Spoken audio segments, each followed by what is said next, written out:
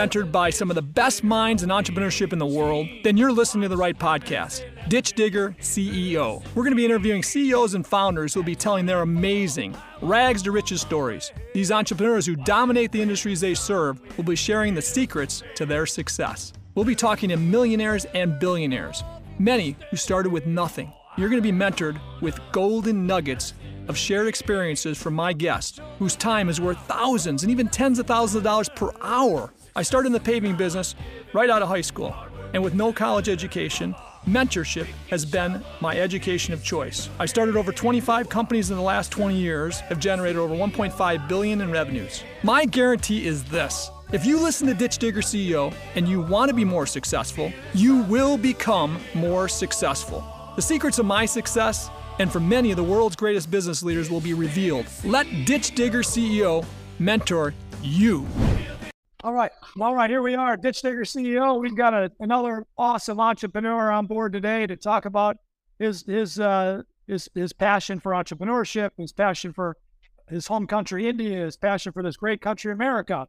And Rupesh, welcome to Ditch Digger CEO today. Thank you for coming on board. Thank you. Thank you very much, Gary and Chris, for having me. I really appreciate it. We have one more host. My nephew is also on. Rupesh, meet Joey, my nephew, because he's a young entrepreneur, and I like Joey to ask questions too. Joey, say hi to Rupesh. Hi, Rupesh. Hello, Joey. Good to see you. Good to see you too. So, Rupesh, let's start with we like to talk about it. You know, I love my country, America. Actually, I love India too. I was in India for over a month at Bangalore, and I've got many friends there in India. And some are Hindu, some are Muslim. They're what I love about India is it's a melting pot of a few different great faiths. But the faiths there are very loving. I never experienced so much love, in my opinion, from a whole city. When I met people that were very poor or very rich, it didn't matter. I can't explain the compassion that I felt in the city of Bangalore. I was there for over 45 days. So and I never knew why I have a handful of very close friends of mine that are Indian entrepreneurs and CEOs of companies that they started, but I never really understand why I meshed with them so fast and got to be friends so fast, right? But but when you learn about the different faiths, right? Most of my friends are Hindu that are from India, but I it's very, very, very loving people overall, in my opinion. So people are going to see that when they listen to you as well. I can tell. So Rupesh, welcome and thank you for being here. Tell us a little bit about yourself, where you came from originally. How do you have this idea of a business that you want to start and grow, and start with kind of your background and your upbringing. Oh, sure. I'd love to. Happily would love to talk about it. So I'm fortunate to be where I am today, and thankful to this great country of America, and I'm American citizen as of today. So I'm proud, very, very proud citizen. So I grew up in India. I was just about the poverty.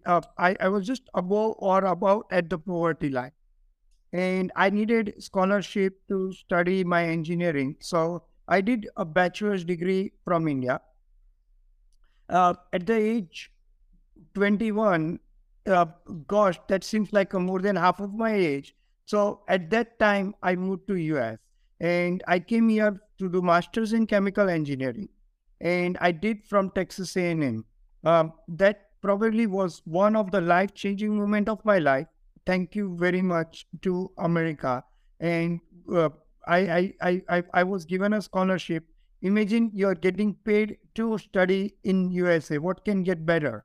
So I was I was very, very fortunate. Did my master's with 4.0 GPA, and then I did go to I worked for a corporate job for 8 years. I worked for a company at that time was known as a Simulation Sciences, S4 Simulation Sciences. So through mergers and acquisition, ultimately they became part of Schneider Electric. And also, after, like that was my first job, which lasted for about 7 years. And then I resigned from that job in California and moved to Texas to work for a company called Aspen Technology. So all along, I was a chemical engineer developing and implementing a software to be used by chemical engineers. So I need to have a knowledge of chemical engineering and of computer science. And that kind of created this unique blend of my professional career. While while I'm working, I realized, I was looking to buy a book online, a textbook, and I stumbled upon a book that it was not even a textbook. It was this small size kids book, like those kids story book of an early age that was being sold on eBay for like some 30, 40 odd dollars. And it was pre-sold on Amazon for $1,600. Guess from $30 to pre-sold for $1,600. And gosh, I got it. I jumped with both hands, had my first successful transaction, and that from there on, I sort of did my best to scale up where we are today. And Okay, tell me about.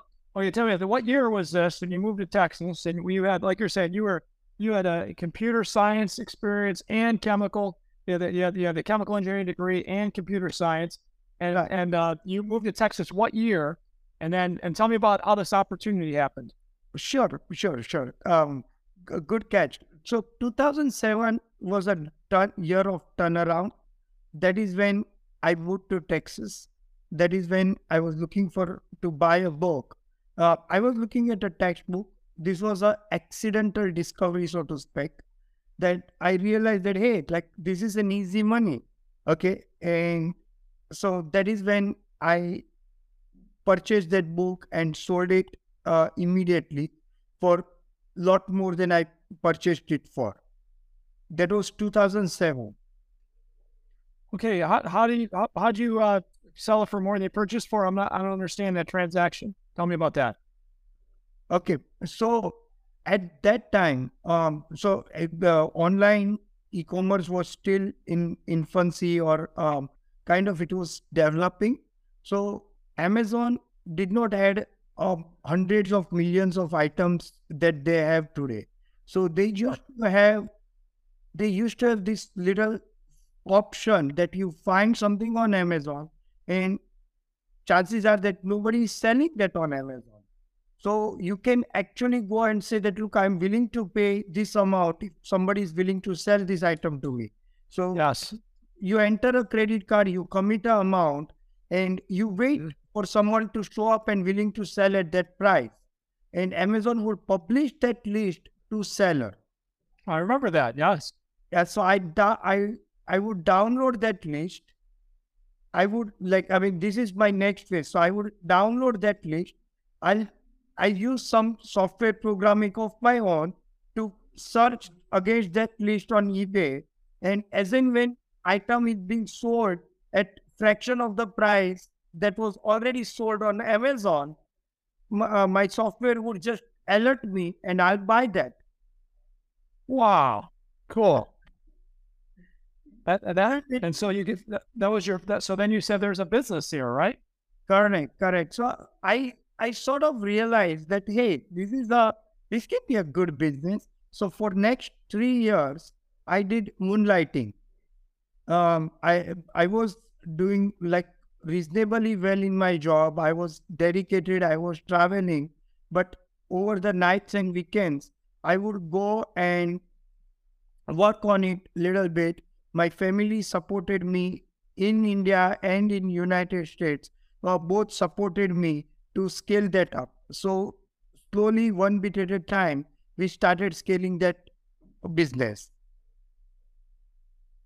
Okay. So explain to me, like, the how that process worked. The opportunity you saw, the customers that you saw, and how you could serve that. How you believe you could serve that market and make a good living. Sure, absolutely. So, earlier reaction for the most part but where like, oh, you sell books, and then like the next question, what do you do full time? I mean, so like most people thought that you cannot make living selling books.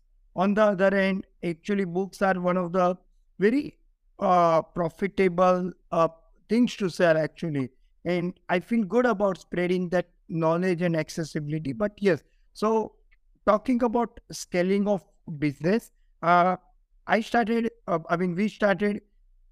with that software and the versions of that software that we have created.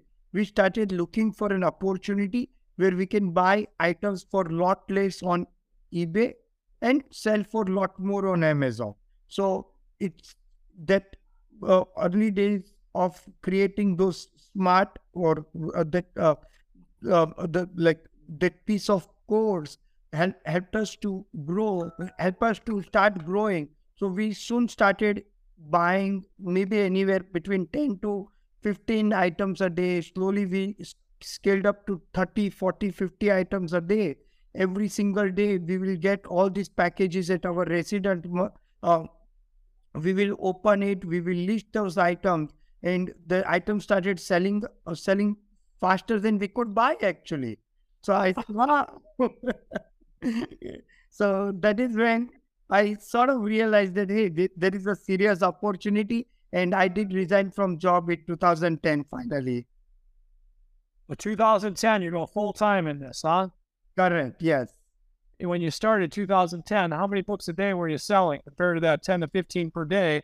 Now you're 2010 taking this jump and this leap of faith. How many were you selling at that point? I think so. We were selling between about 50 to 100 books a day, and I used to focus on books which are between 50 to $150 range. So essentially between $5,000 to $7,000 a day was a sell. I'm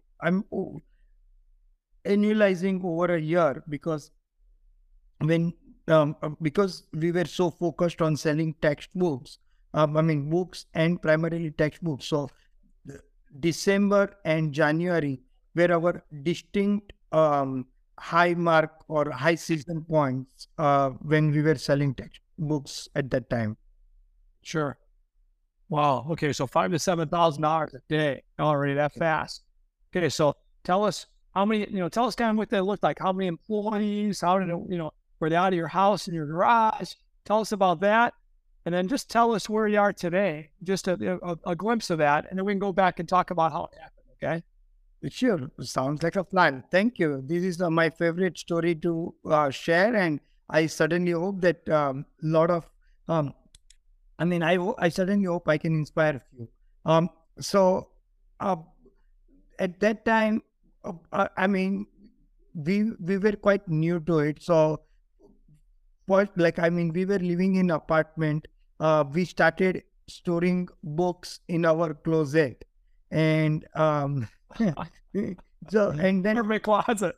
Yeah, and pretty soon closet couldn't stand that weight of heavy book. So we broke it. It came down. Okay. And that time I was like even kind of feeling little shy to speak about being entrepreneur. So even when our friends would come over, we would actually move all the items from closet into our trunk of a car. Okay, when we leave, we'll bring it back. That's funny. Okay, yeah. So from there to let's say 20 or 12 years later, right? 13 years later, what does it look like today? How big is that closet today? Quite big. So we have two distinct components to our business. One is what I call physical logistics item aspect to it, where we have our own warehouse of like almost 30,000 square feet in Texas. But that's a tiny fraction of overall what we do. We have partners, what we call 3PL logistic partners, in terms of who can receive our item, store it, and ship it after as and when we sell. So we have many relations on West Coast, US Central, and on the East Coast. So all like, and of course our own warehouse in south of United States. So we have our inventory spread all across US and in many Amazon. And so this is the physical logistic item aspect of it. And we have quite a few employees in United States, and we have 5 offices in India with almost 700 employees, and we have some employees throughout the world, uh, in Japan, in Japan, Ukraine, and so on. So we have like few employees slash consultants around the world. Wow. So the 30,000 square feet might be 5 or 10% of your total storage, or probably less than that, huh? Yeah, well, less than 5%. Yeah. That's awesome. Yeah. Okay, so tell us about then what is your value proposition today, and who are your customers? Are your customers the same customers buying on Amazon, or tell us about your customers today compared to them? Tell us about your the value proposition that you deliver that keeps you on top of your industry. It keeps you growing. Absolutely. So, our customers are broadly defined as anyone who is buying any stuff. We sell over 1 million items online. So our customers are anyone who is online shopper. If you shop on Google, Facebook, Amazon, chances are that we have had a chance to serve you. At one point, we realized that we crossed, I think, a mark where one in every 3 household must have our item when it comes to online shopping. So we do serve a lot of customers in US. Our value and around the world as well. And our value proposition is that look, we have created this efficient system to bring you items at the best price and in the best quality. For example, I mean,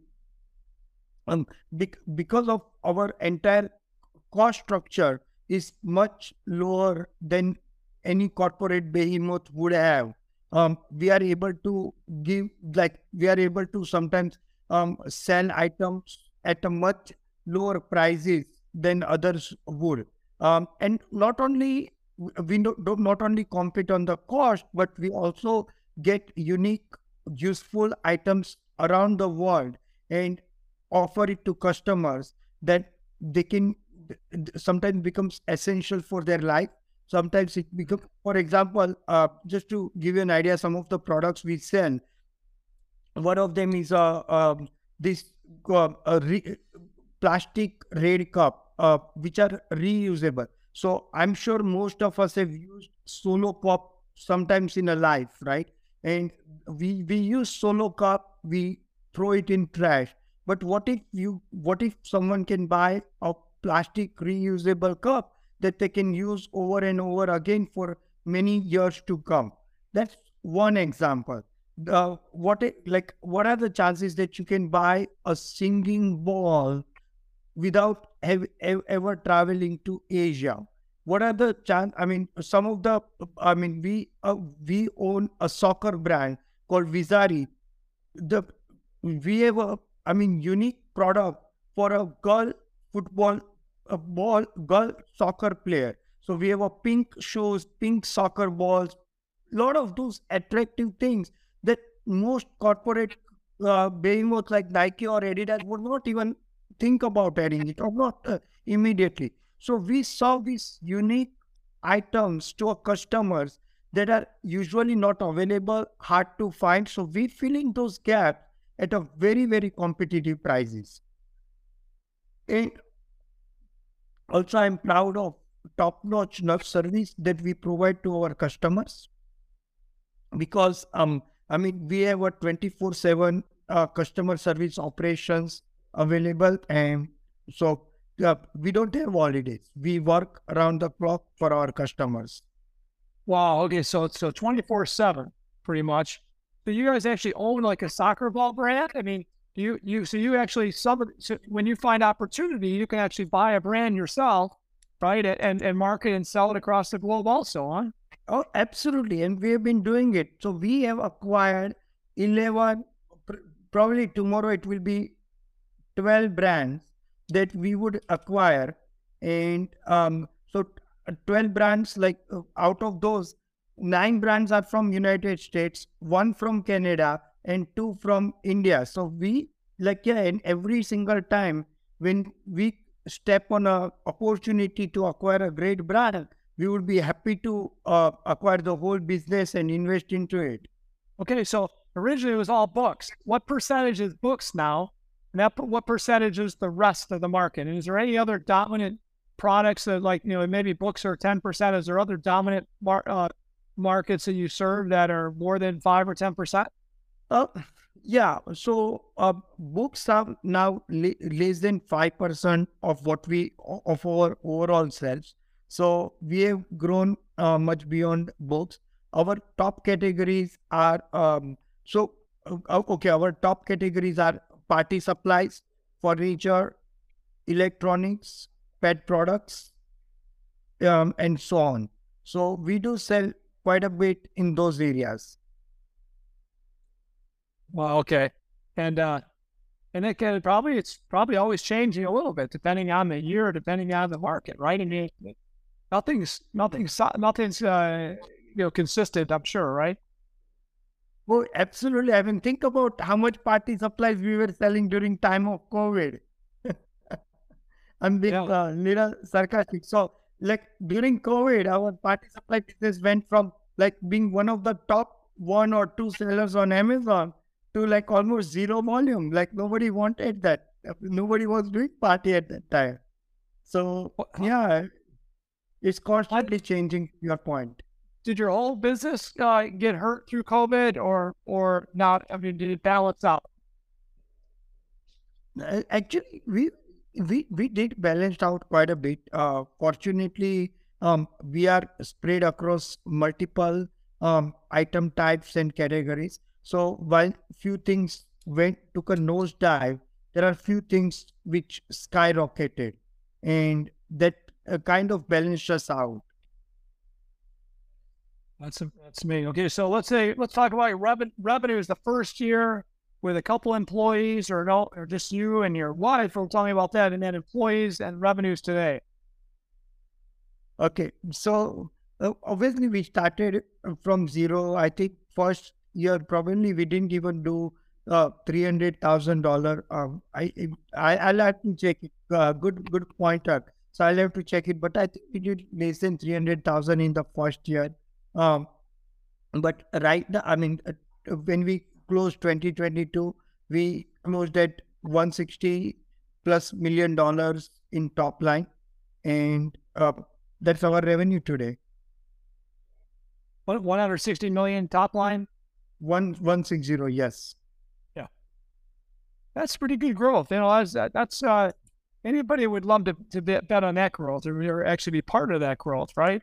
So and Yeah, today, absolutely. who are your stockholders? Are you a major stockholder or CEO and a majority owner?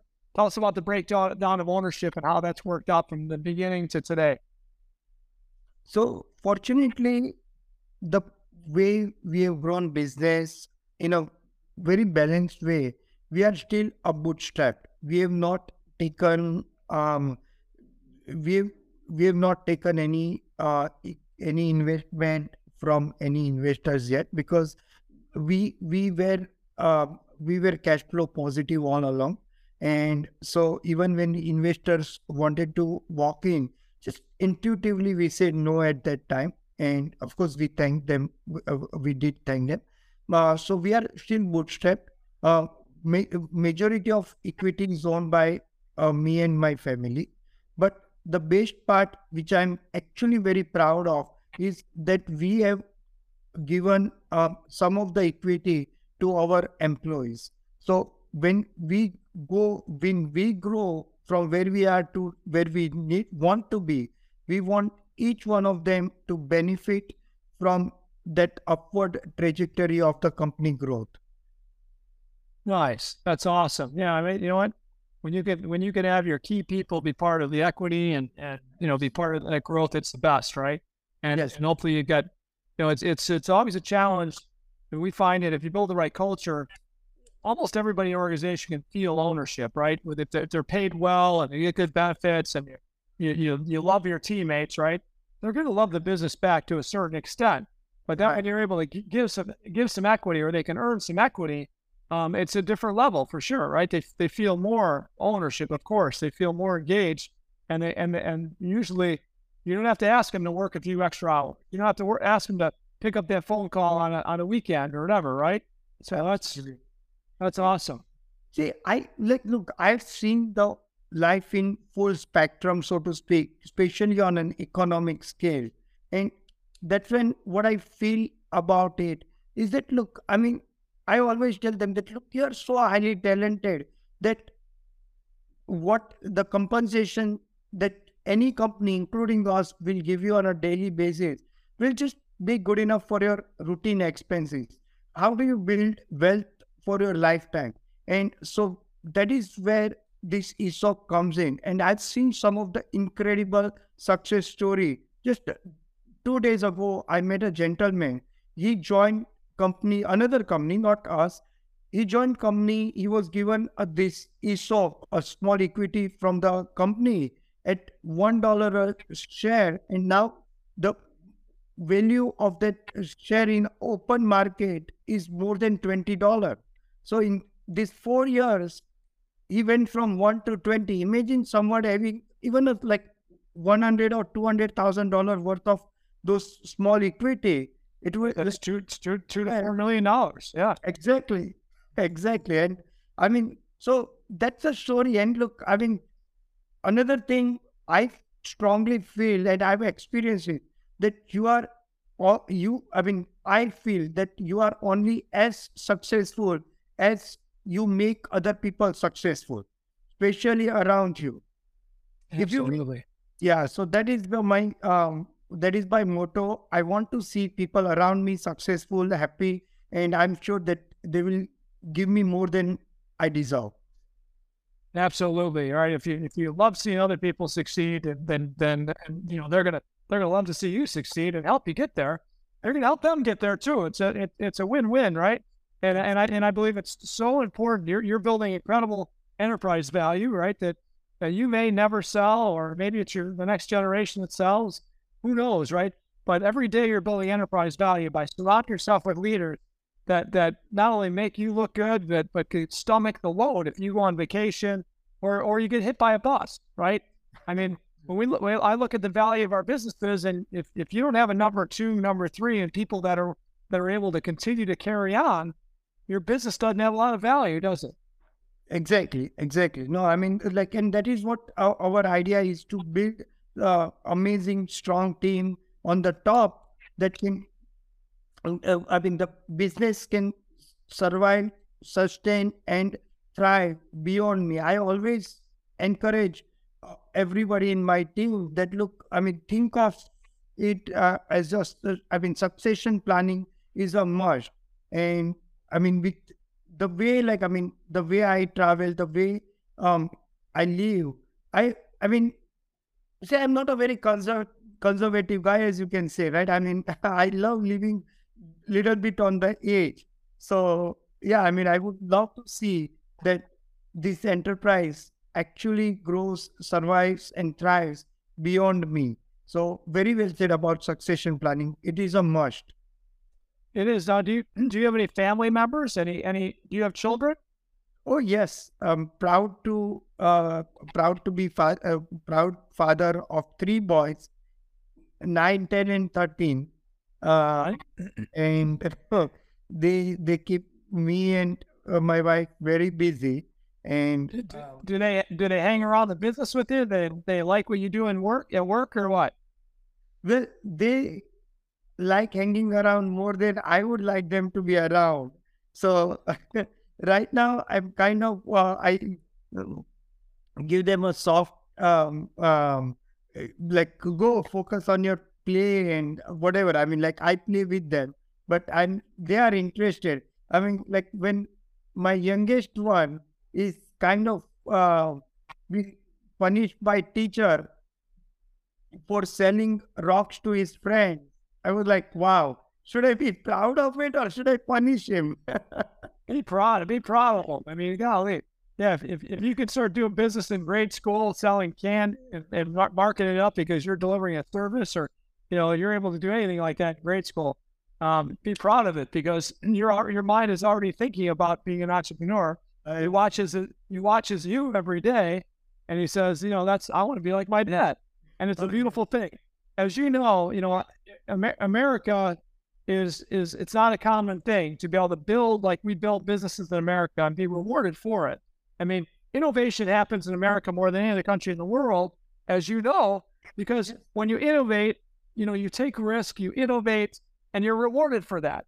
And that's the reason American entrepreneurs like you, like me, hopefully, right? We solve problems and we create successful enterprises, right? But every country's not like that, right? As much as I love so many other countries, no other country gives the opportunity that we have here in America. Oh, by all means. And I like it is. I would love to reiterate. I'm a proud American. I truly, honestly believe that for me, like India is my mother country. America is a father country. It has taught me so much, gave me so much in terms of teaching, professionalism, innovativeness, openness, like accepting other culture. Gosh, I mean, I am in awe of what we are today. And this is what makes a great country. No wonder there are very, very few countries that comes even close to what America is today. Because no way. I mean, the acceptance, the openness, innovativeness, hard work, reward is just to a next level. And thanks. Yes, I'm very proud of where we are today and grateful for great country of America. Well, I want to get you information on my organization I was part of starting 12 years ago. It's called Job Creators Network. It's all about entrepreneurs and champions of free enterprise like you, right? And I stand together and we fight bad regulations against small business and innovation, right?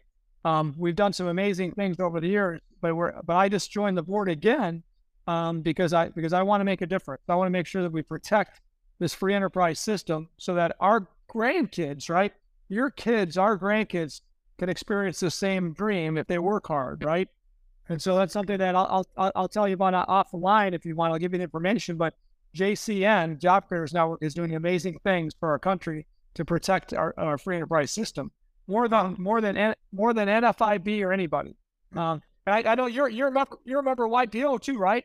Correct. Yeah. So I'm super happy member of EO and YPO. All right. Yes. Love it. I'm a part of a local Houston chapter on EO side. On YPO side, I'm a part of Global One chapter. And again, this is a great American innovation. Both the organization came out of America and doing such a amazing services, encouraging entrepreneurship around the world. And I've seen that firsthand. I've seen how much helpful they are building partnership between a local government and a business, like helping each other out. I mean, these are great. One more time, I mean, super good innovation. Not necessarily for financial. These are all 501c3, but these are not financial. For-profit organization, but they are doing a super good service. They sure are. I mean, again, being a part of YPO and EO, right, gives us a network of leaders that are also leading, and we can share experiences, right? Share experiences like you and I are doing right now that make our brains work harder to solve problems, right? I mean, if I can call 50 different friends instead of one to solve a problem, I'm probably going to solve that problem. right? And networks like YPO and EO give you the ability to have many relationships with people that you trust, that trust you, okay, that will help you solve problems that you wouldn't have otherwise. And that's the great part of networking and American entrepreneurship is, we're in it together. And if you realize YPO, it's like 35,000 members, but about 2/3 of those members, maybe 75% of them are in America.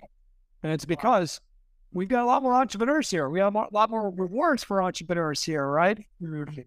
Absolutely. And Gary, I'm sure you must have heard this in being in YPO that if YPO were a country, they will be number 3 economy in the world. I know. I read that. It's crazy, right? And that's why we need to use YPO to stand together to solve problems and also fight good causes, right? And unfortunately, there's a lot of YPOers. I mean, I've got so many friends in YPO. I'm so blessed, right? But a lot of my friends don't really understand the correlation of America, the battle and the battle that America has had to stay this free country and to keep and hopefully bring more freedom to other countries. And that same freedom is what allows us to do what we do as entrepreneurs, right? And a lot of CEOs that I know, they're my friends, don't know that there's no other country like this in the world. And we need to continue to actually protect that because we can enjoy this all day long, but if we don't protect it, we're not respecting it very well, right? By all means, Gary. I mean, on a side note, apart from business, travel is my passion. I've been to more than 80 countries for business and leisure. Yes, Gary. Wow. But okay, what is one country that you would say respects entrepreneurship and free enterprise close to America? What's one country that you see that's trying to be like America, let's say? I would say Australia is probably the closest. Okay. I mean, based on, I got friends who are my former college mates who are in Australia. Probably Australia, I would say, is the closest when it comes to free. But of course, I mean, when I say closest, it's a distant second to me. But yes, I mean, that would be my take on it. Australia. Yes. Okay. And what country do you feel is what country have you enjoyed visiting the most for whatever reasons? I would say Iceland. No, Iceland with a lot of real beautiful nature, just incredible. And it's just amazing. I mean, one of the it's just that trivia, but in Iceland they have more availability of hot water than cold water. So to make a normal room temperature water, they actually bring the cold water in so that they cool down the water. So wow. Is it true that Iceland? I mean, I think about Iceland as a cold, icy, dark place because, like the name, okay, but yet Greenland is more of that, right? And Iceland is more of what you would think Greenland is. Is that right? Yes, exactly. I've never been there. Yes, I'm gonna check that out someday in my lifetime. Okay, so when you think about the core values that you would tell any young entrepreneur to think about as they lead people, right? For you to grow from nothing to 700 people, your teammates, your employees, and your customers and your vendors had to see some things in you for you to gain their trust to want to serve your same customers, right? Or your customers want to do business with you. What are some core values you would say have been your top core values that you believe your business and your culture have that provide the direction and the culture? Sure, Gary, would love to. So, I would say that, I think what I've learned is there is no alternative to being honesty and hard work. I mean, those are the two top culture, even though it may sound like a cliche, but it is as important and as fashionable as it was ever before. So be honest, be willing to give more than 150% in anything you do. Uh, I mean, even when we work with vendor, we tell them we are quite an open book to share that like kind of profits we make, the kind of marketing we do. I mean, they are impressed. They understand our pain. They understand why they work with us. So I think those are some of the core values. And in a very similar way, when I'm dealing with my team members, I still don't somehow I always use team member more than I am use for employees. Somewhere I want them to believe in our vision, and they do believe. They I mean, when I speak from my heart, I kind of tell them, show them the vision, and look, we have done a lot of things, like multinational companies. We have gone even above and beyond to take care of them, because we truly care for people. We truly value people more than anything else. Relationships are quite critical to our success.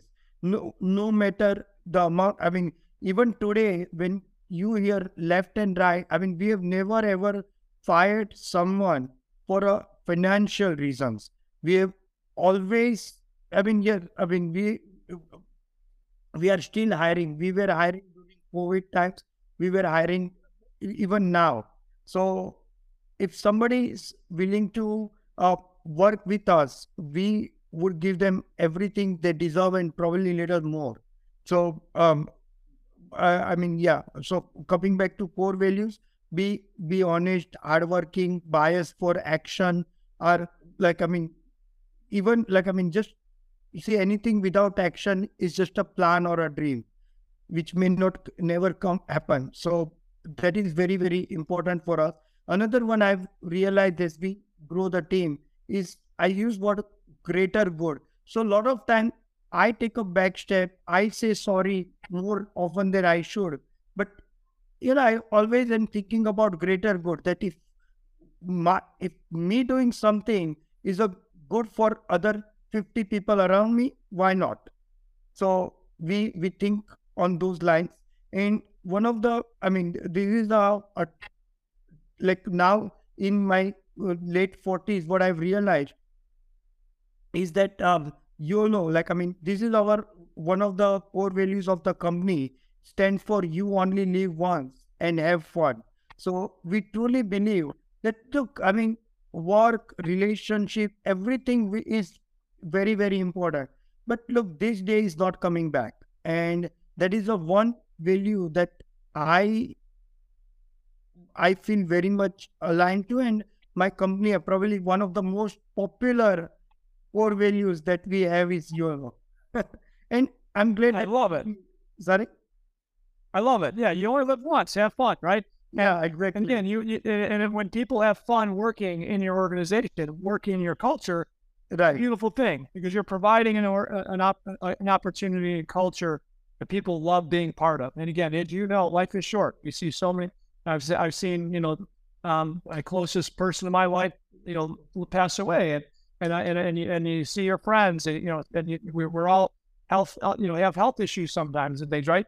And life is very short. So yeah, I like it. If you focus on that with your team, right? You only live once. Have fun. If they're not having fun, maybe they're not a fit, but let's find something. Help them find something that they'll love even outside your own business, right?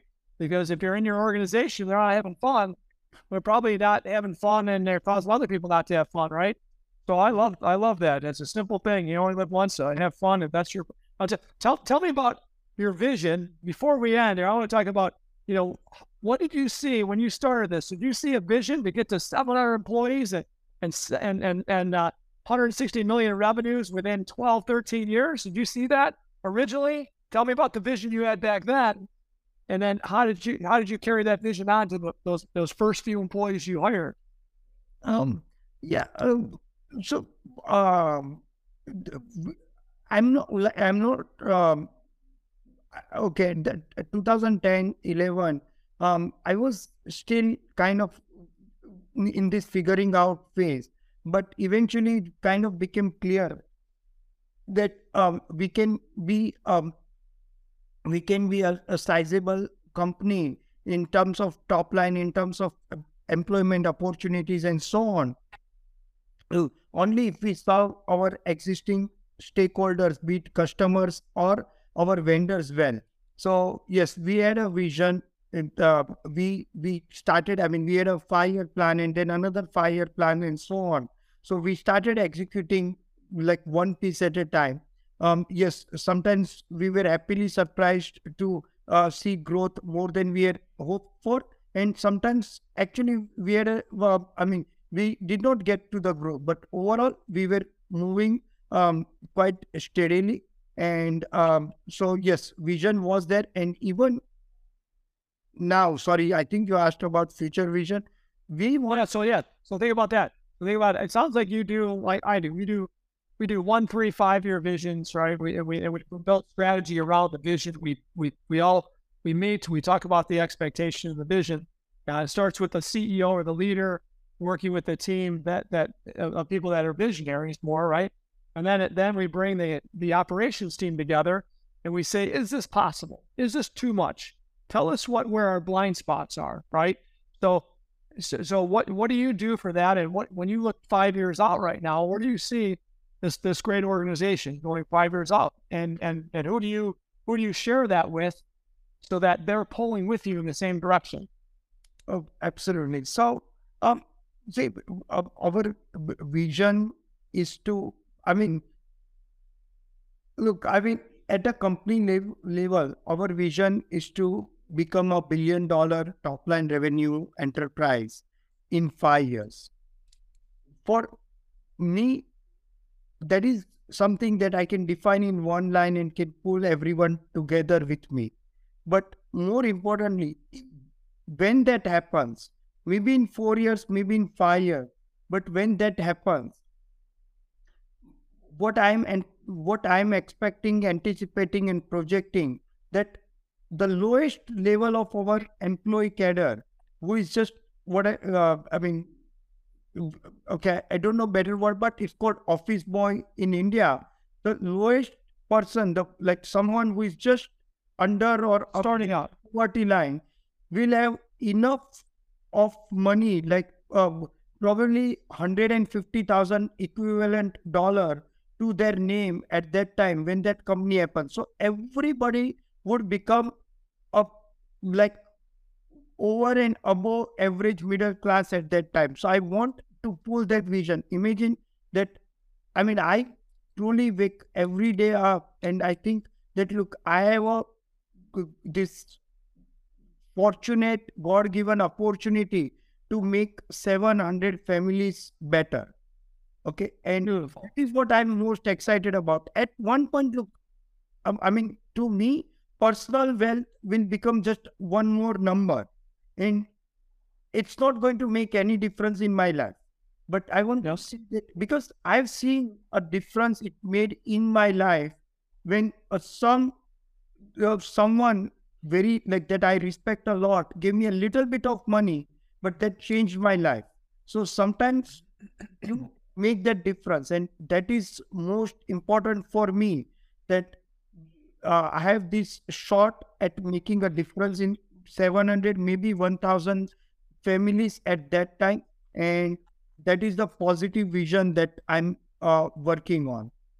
Rupesh, you're a servant leader, and that's great servant leaders are what make the world turn, right?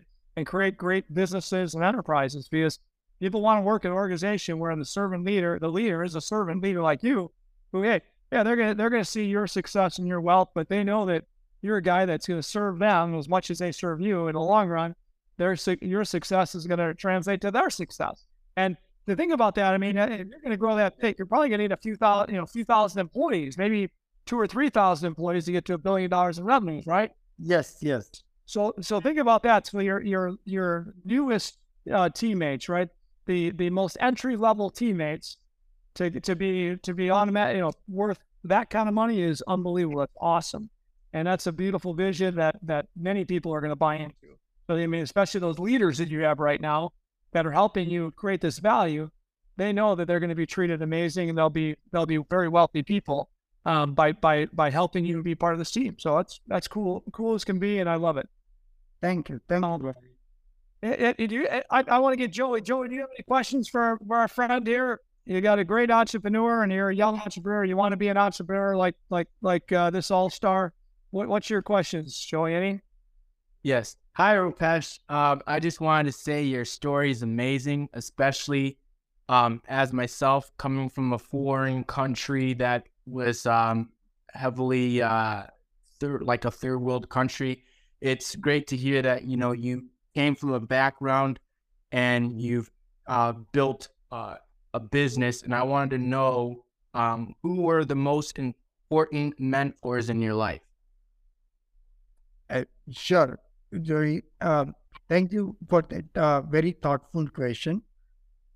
I derive a lot of energy from what I call the energy and inspiration from what I called my immediate circle. I mean, of course, I love reading stories of successful people, what got them to be successful. But when rubber meets the road, so knowing, I mean, like as I mentioned that I was, I grew up below poverty line, and then when I needed to even just to apply in United States, right? I mean, I can get a scholarship only when I apply to universities.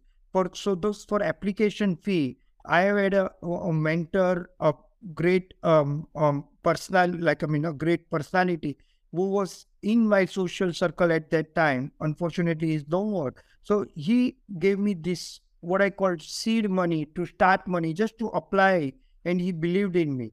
So that is that one mentorship.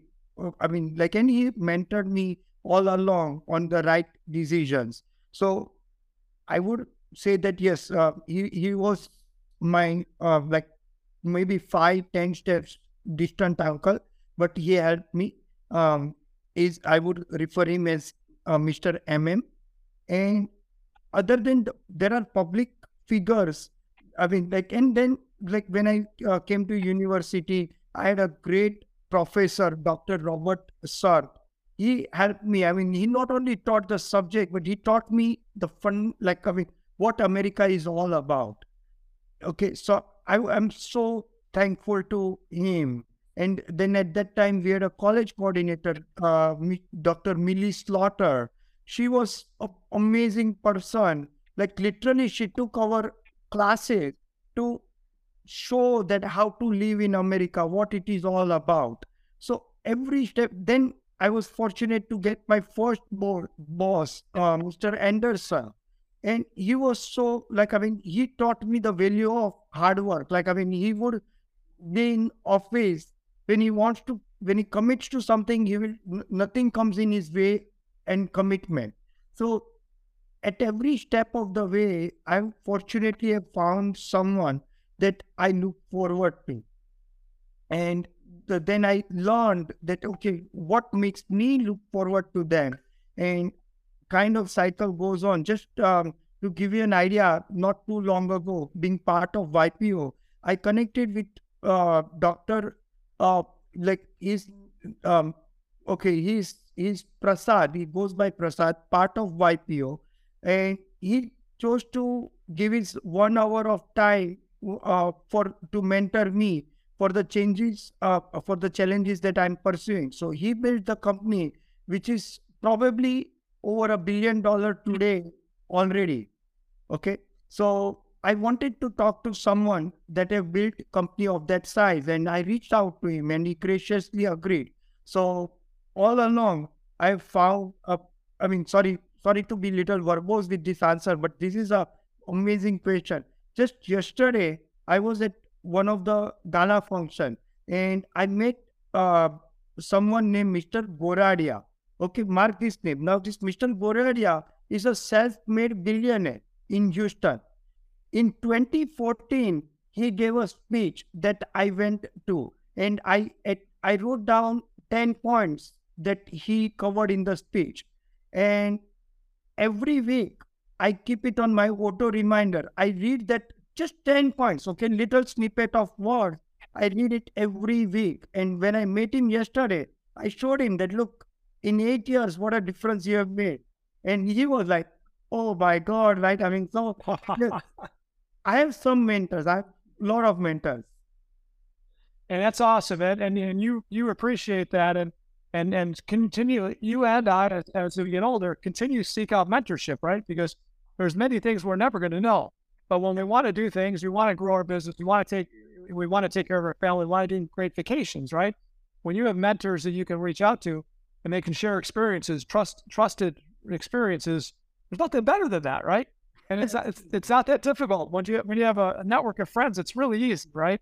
So that's really that. I'm sure that he loved that you came up to him and said that to him, because that's what I want to be. That's what I think you want to be. We want to be people that when we leave this world, the world is a better place because of us, right? Because we shared our experiences, good or bad, to help somebody else get better, right?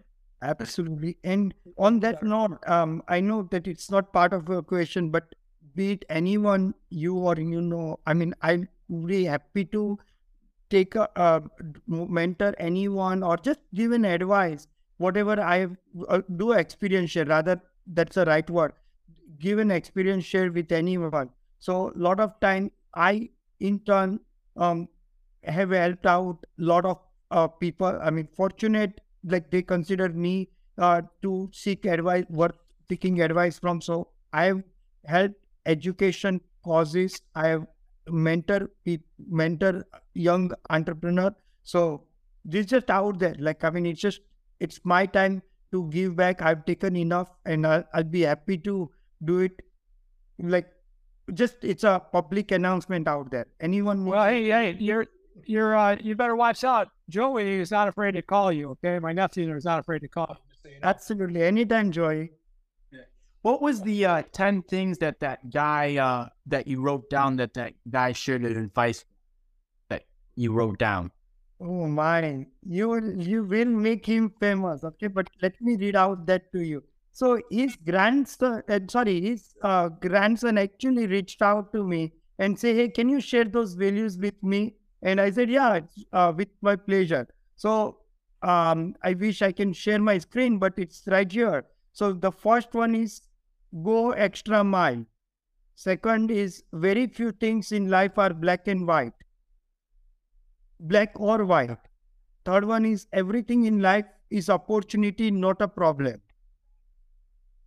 Fourth is common sense is not that common. Fifth is keep things simple. Sixth is look beyond the obvious. Seventh is whatever you do, do with passion. Eighth is don't let money be your only motive. Ninth is don't be afraid to make mistakes. And the 10th one, my most favorite, is no guts, no glory. Wow. That's amazing. Okay, so what we do is we're out to seek out and find basically the laws of success from everybody we interview. And there's a book called The Laws of Success that I based this on, that was written after the turn of the century, the last century. Anyway, so what you just gave us were some nuggets of laws of success that you believe were things that you followed, and this gentleman before you followed. Could tell me? I want to actually, Chris, tell us what you picked up so far. So at the end of our podcast, always we like Chris to come in with the things that he picked up on the laws of success that he found, that he believes that you shared with us. I know these 10 will be a big part of that. So, Rupesh, thanks for that. And Chris, go ahead and give us those what you feel were the other nuggets, the other laws of success that we found in this podcast. Yeah, awesome. Rupesh, that was super inspiring. Thank you so much for sharing your time. Lived an incredible life, and it just seems to keep getting more incredible. So really, really excited for everyone to hear this. So you're only as successful as you make the people around you. I think if you just focused on that, you would achieve incredible success, not even worried about your own success. If you can call 50 people to solve a problem instead of just one, you're probably going to solve that problem. So the, YPO and EO, those are hugely beneficial groups. There's no alternative to honesty and hard work. I think that we, see the Instagram version of people's success and like, oh man, they just woke up and they were like this, but anyone who got there legitimately didn't do it without honesty and hard work. And any plan without action is just a dream. I think, that really puts success in perspective. And, bootstrapping, working nights and weekends can in fact deliver a 700 plus employee, $180 million business. You're living proof of that, Rupesh. So, that's amazing. That's something, we're all striving for, and that you've done it. So thank you for sharing your time with us. Hey, Rupesh, you're awesome. Rupesh, you're awesome. Thank you so much. And it's funny because we're in this, my paving companies right now. I've got a vision and a strategy to go to $1 billion brand within 7 years. So I'm going to be a little slower than you, okay? But my paving companies, I have 5 of them. They're the same size as you are, revenues wise, right? I have another 7 companies outside that are smaller companies, right? That we own and operate. But my goal is for my paving businesses to be the first commercial paving company that becomes $1 billion brand, right? And I'm saying it every day. I'm going through the vision in my head, and I have friends of mine that I trust that are basically throwing rocks at my plan to say, what are you gonna do about this? How are you gonna fix that, right? And that's what I like to do, right? If you're a leader like you and I, not only do you have to have the vision, but you also have to rethink the vision often and share it with people that you trust, because those people you trust will call out BS, right? They'll say, okay, Rupesh, that sounds good, but how are you going to do this? And then makes you think again, okay, well, boy, you got a good point, right? So again, I think a vision is so important, but restating that vision on a constant basis, whether you're a small business or you're mid-sized businesses like we are, right?